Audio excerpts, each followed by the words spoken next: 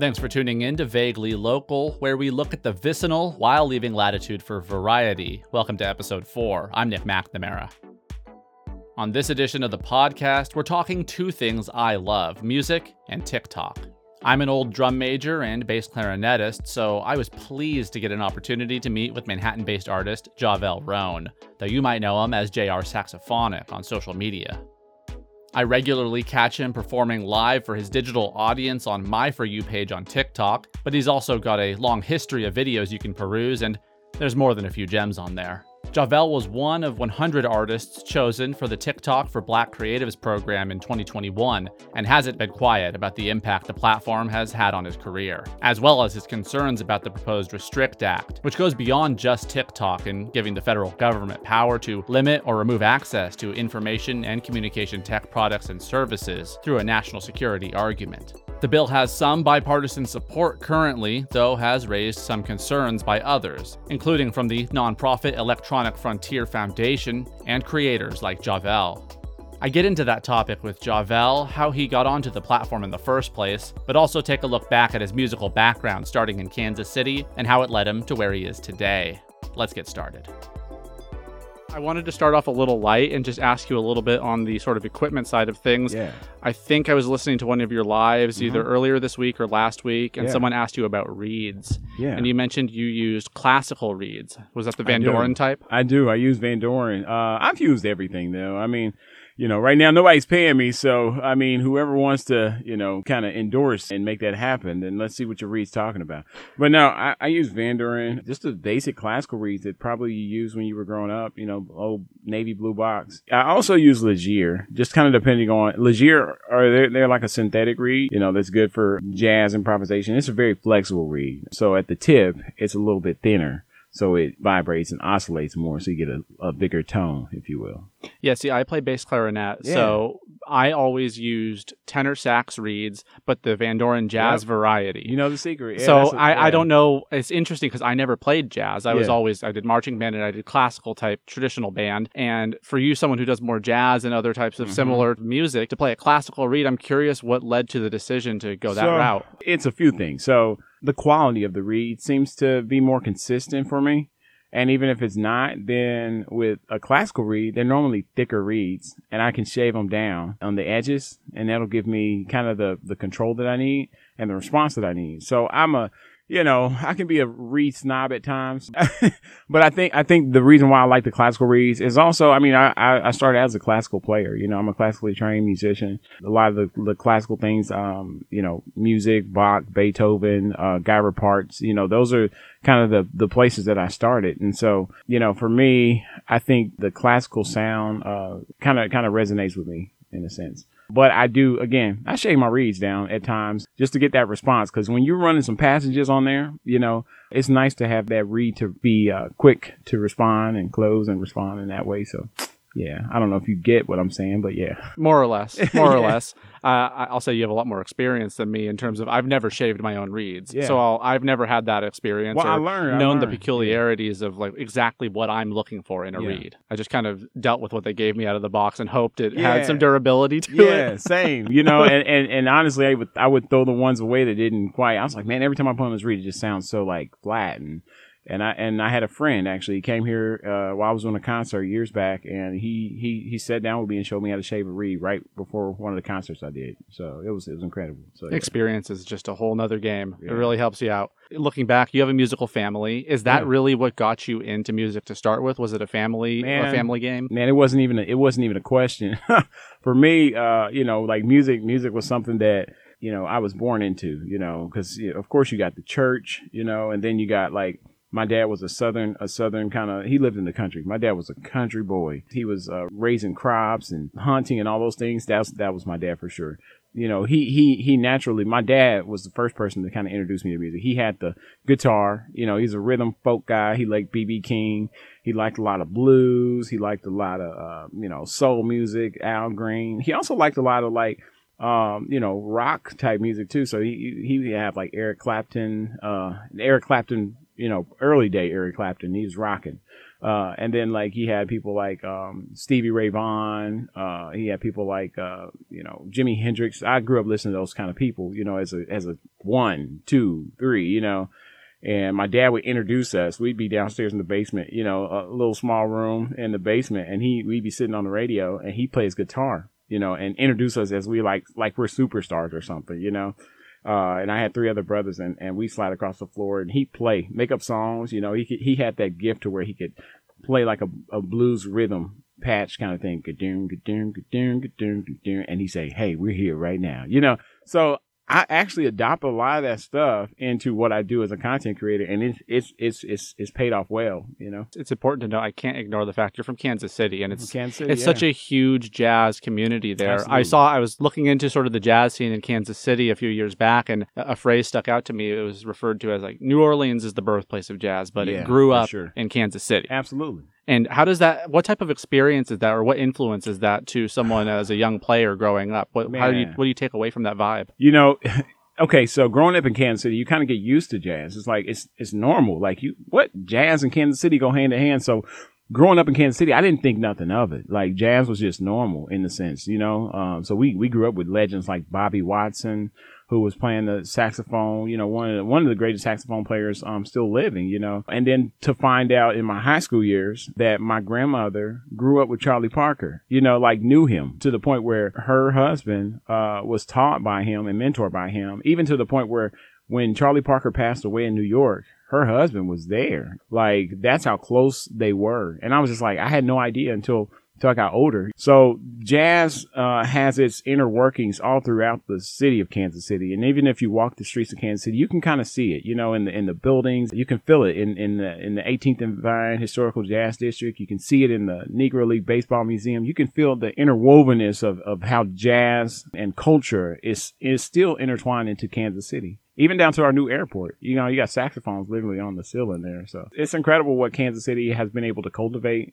and still keep some traditions while inspiring new innovation as well. You mentioned your high school experience as well, and I did a little bit of research. I did some digging on you. You went to F.L. Schlegel, is that correct? I did. I went to F.L. Schlegel, man, yeah. And you studied under Reginald May. Reginald L. May, yeah. What was that like? What's that experience like? It's very different from my high school band experience. Yeah. I know you're a high knee marching band. We did the more core low knee style marching. It's very different. Yeah, no, we come from, the HBCU, baby, historically black college and university style marching. But the interesting thing is, Mr. May, who was my band director, he graduated from Florida A&M University, right?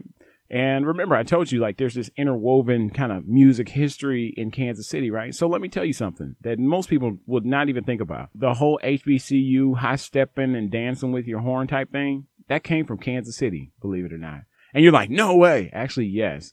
And it's so weird how Southern style marching originated in Kansas City. How so? Well, there was a guy named Dr. William P. Foster, and he is what you call the doc of historically black marching or Southern style marching and dancing and playing. He grew up, guess where? Kansas City, Kansas.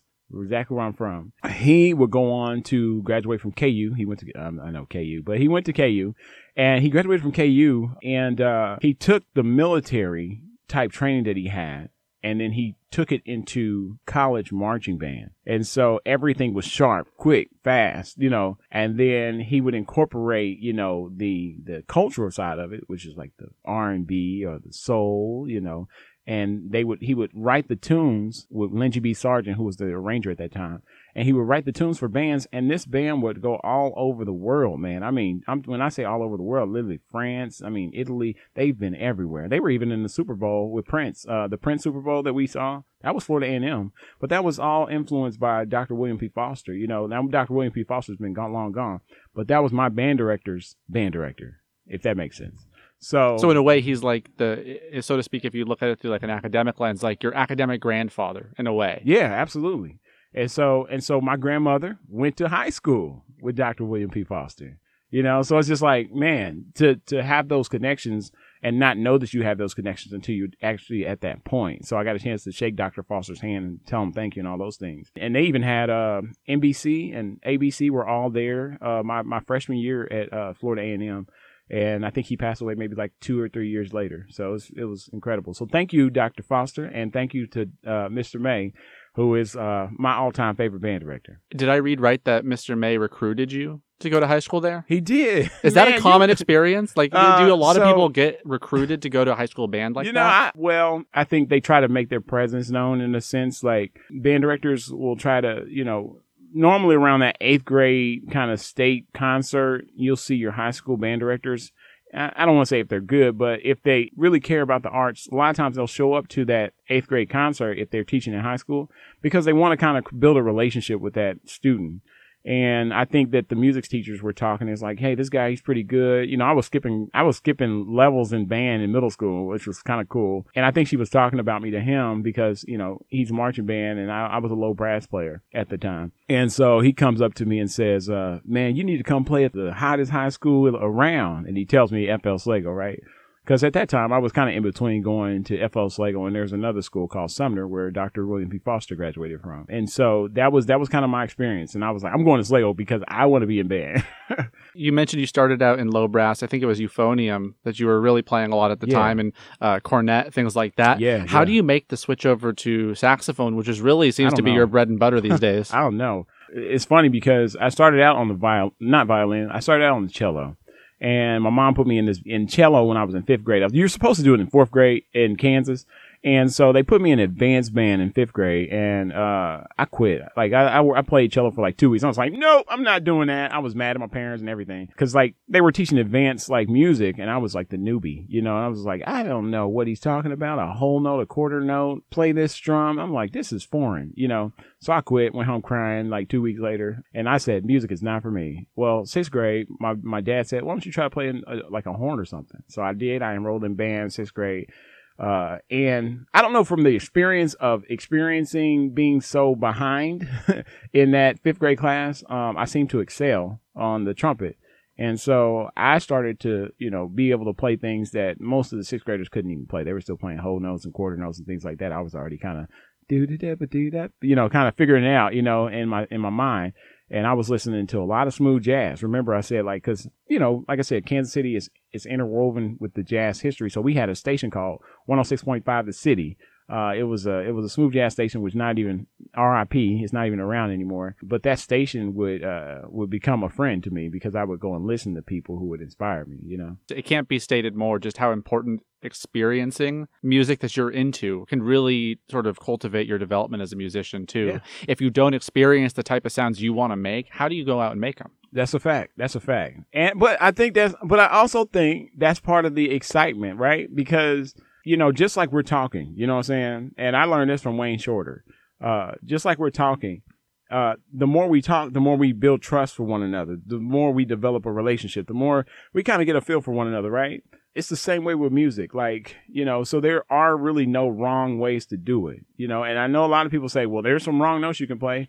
Well, technically, but I mean, maybe it was meant to be that way, and so I've learned to embrace the differences in music and experiment. So there's something that I do on the soprano that I've yet to hear another soprano do. Kind of this weird like meow sound that I do, but I like the sound of it. I like the feeling of it. But again, you have to find inspiration first, and you're right. So it starts with the foundation. When you think back, is there a particular song that comes to mind that you think of as maybe one of your first great challenges that you worked to overcome, or maybe there's a recent one that comes to mind instead of a first? Yeah, no, first, I think my first one was with Mr. May. I was in band and classical music. And there was a song called Andante et Allegro. There was a passage in it. It came about because my band director would take us to different places and we would compete to be in bands and all this stuff so we could make all state band, all city band, all those fun things. Honor bands and the like. And so you had to sight read, right?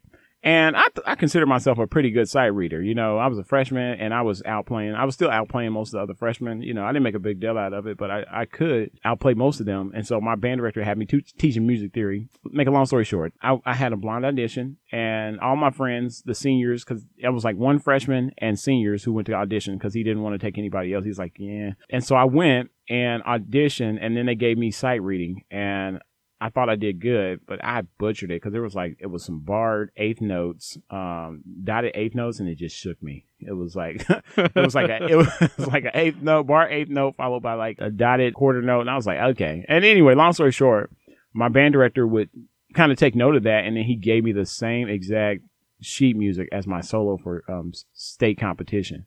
And so I took that, and it was challenging. You know, it was a really challenging part. They had a bunch of like staggered triplets in it, and dotted triplets. So it was like I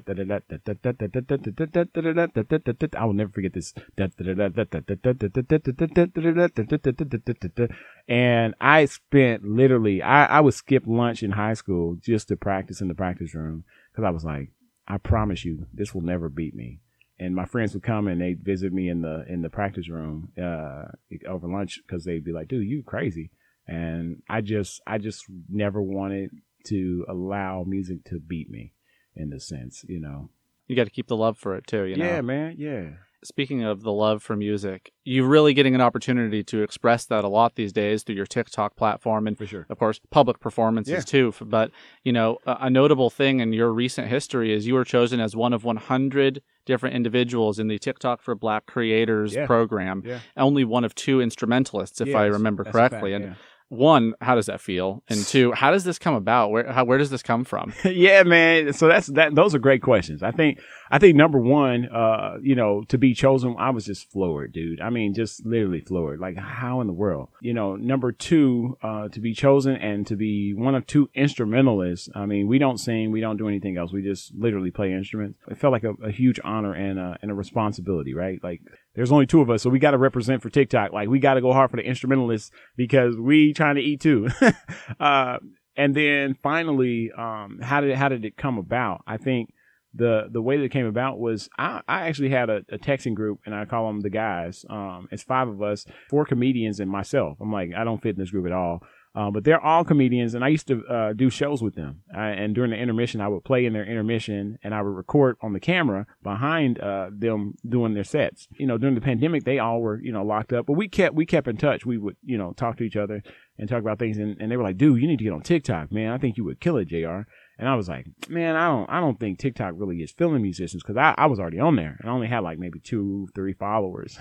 I started consistently posting. It's like, man, post consistently, do 3 times a day. Da, da, da, da. I was like, I'll try. We have nothing else to do. We're pandemicked up. I made that word up, but we're in the house, and so we're quarantined. That's the proper term. Okay, there you go. The interesting thing is, I got a chance to really develop as a musician and just love what I do. And it kind of was a rebirth for me in the sense of music.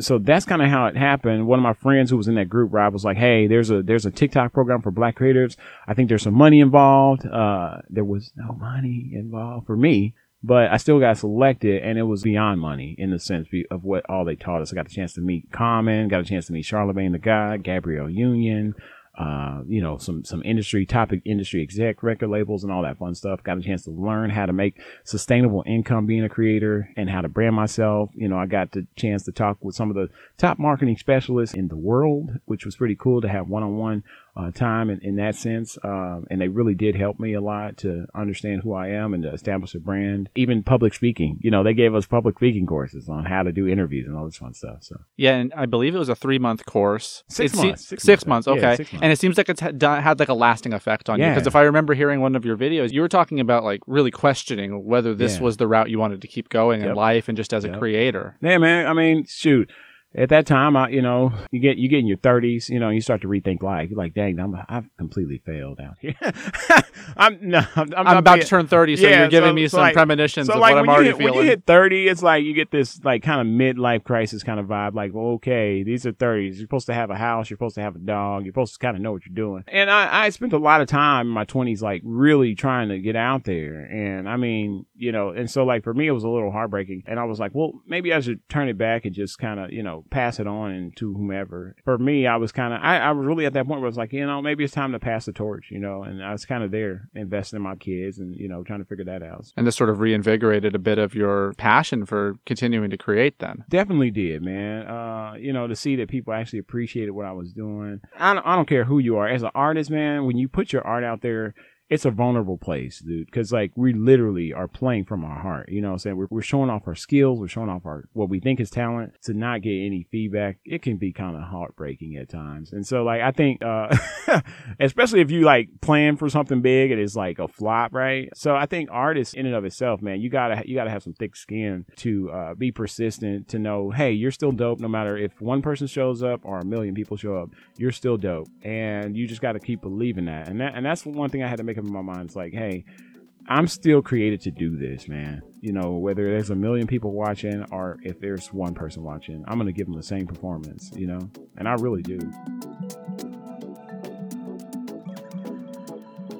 TikTok has had such a big influence on your career, your musical passion, and your interest to continue doing what you do. And that leads us into maybe the more unfortunate part of the conversation, which is I'm sure you've heard about it, there's the Restrict Act, which is up there being TikTok considered ban in Congress. Yeah. Framed as a TikTok ban for sure, but of course it's broader than that as well. And what was your first reaction when you heard about this prospect and some of the conversation going on around it? You know what's crazy about that whole thing? So TikTok actually reached out to a few creators to go to DC to speak about their experiences with TikTok. A few of my friends from the Black Creators Program, there were only 100 of us. We all know each other because we got a chance to meet each other, hang out in LA and all that fun stuff. And we kept in touch. I text them, you know, we still talk. And these guys are doing incredible things all over the world. Some of them went to speak and to share with Congress, you know, exactly how it's changed their life and how impactful it will be if TikTok were to go away.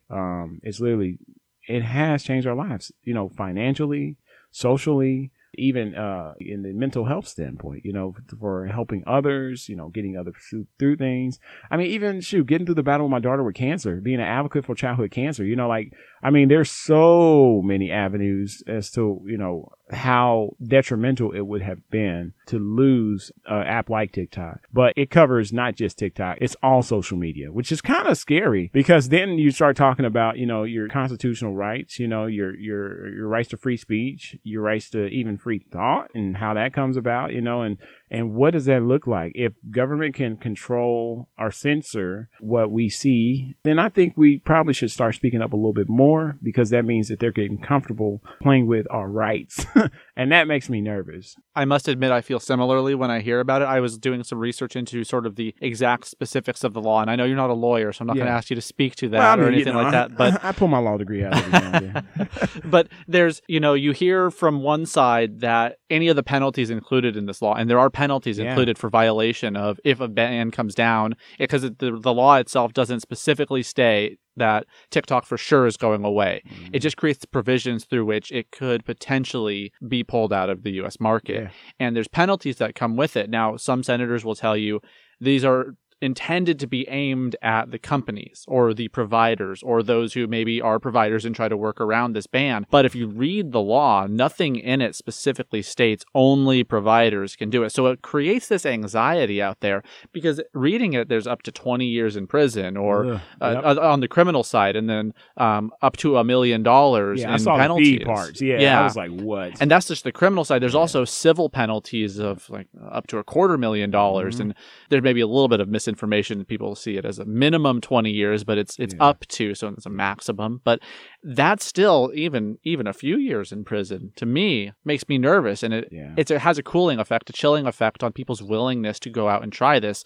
I also, though, wonder whether some people might go out and try it because of all of the talk about it, the Streisand effect sort of thing. Of course. I mean, I think it's a catch-22 when it comes to the idea, you know, that you can literally lose your freedom for posting content or even marketing content, because let's talk about the business side of this. People utilize this app to market their businesses, you know, to grow their businesses. And so to talk about being given prison time for literally trying to create a better life or, you know, live the American dream is absolutely insane, right? I mean, that's the whole point of why we work so hard. A lot of us is we want to have the, you know, the white picket fence. We want to live the life that we have freedom to move around and to live the type of life that we all dream of, right? The American dream, you know? And so to me, it's cringy in the sense of how they're trying to initiate this. Even the committee's cringy to me. How they were interviewing the CEO of TikTok and even the misinformation that they had there. I mean, some of the stuff was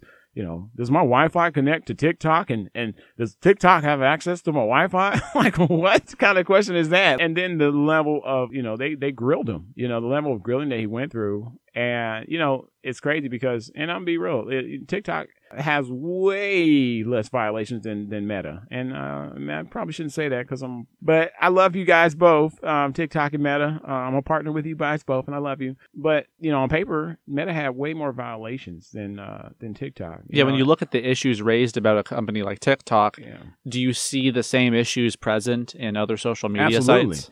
I mean, you always have privacy concerns, I think that a lot of it is stemmed, from there's a political kind of agenda there where, at the end of the day, they say it's a Chinese company, but TikTok is not even based in China. The guy's actually in Singapore. But the way that politicians have spun the whole narrative is this is a Chinese app. They're spying on us. They're doing all these things. And, if you do a little bit of research, you'll find out that some of that is not true, the majority of it. If you were to have the experience on TikTok, or if it were to go away, what do you think the impact on your career is there?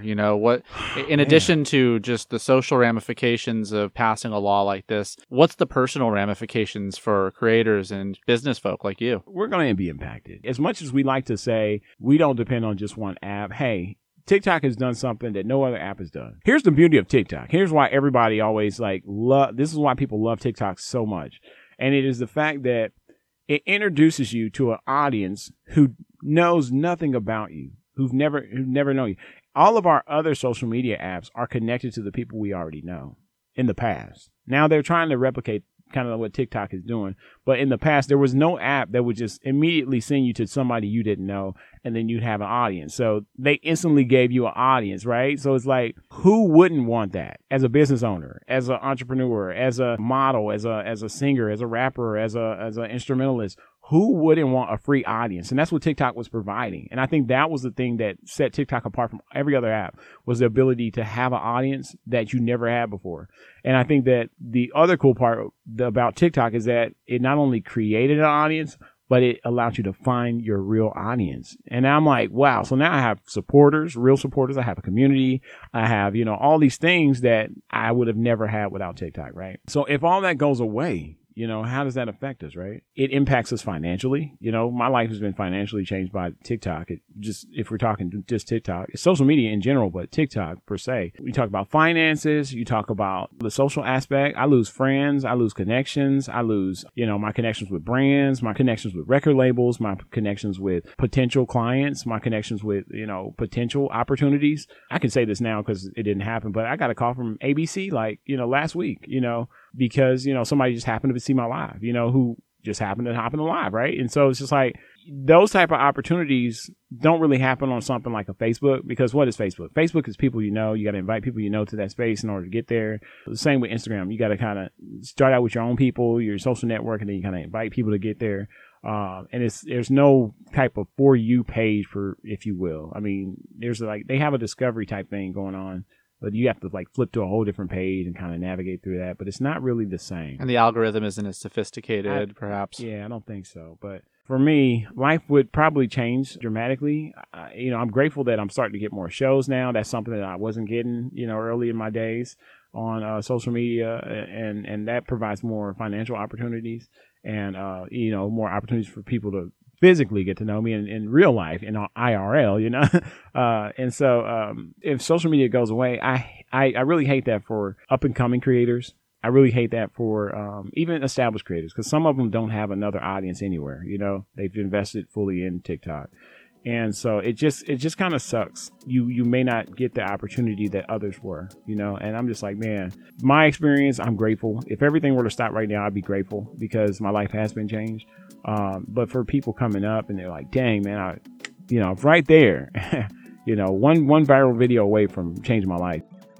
If you type in right now, #ban TikTok in TikTok or Instagram or anywhere like that, you'll see there are tons of creators who have actually put the number to your Congress people that you can call to request to talk to your state senators and your state legislature, to voice your concern, to voice how you feel about it. I'm a big proponent of making sure that your voice is heard, but not only heard, but felt. So making sure you register to vote, letting them know you're a registered voter, and let them know you're a tax-paying American citizen speaks volume.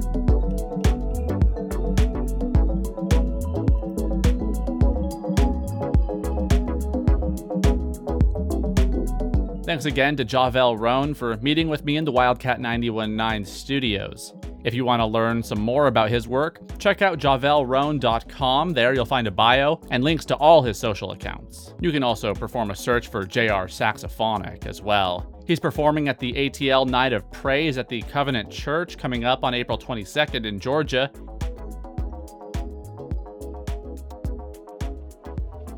Music in this podcast is provided by my friend and artist Blush Akimbo. You can look them up on SoundCloud, YouTube, Instagram, and TikTok. And feel free to reach out to me by emailing me at vaguelylocal@gmail.com. Further thanks to Wildcat 91.9 for their support in carrying this podcast. I've been Nick McNamara, and I'll talk to you next time. Peace.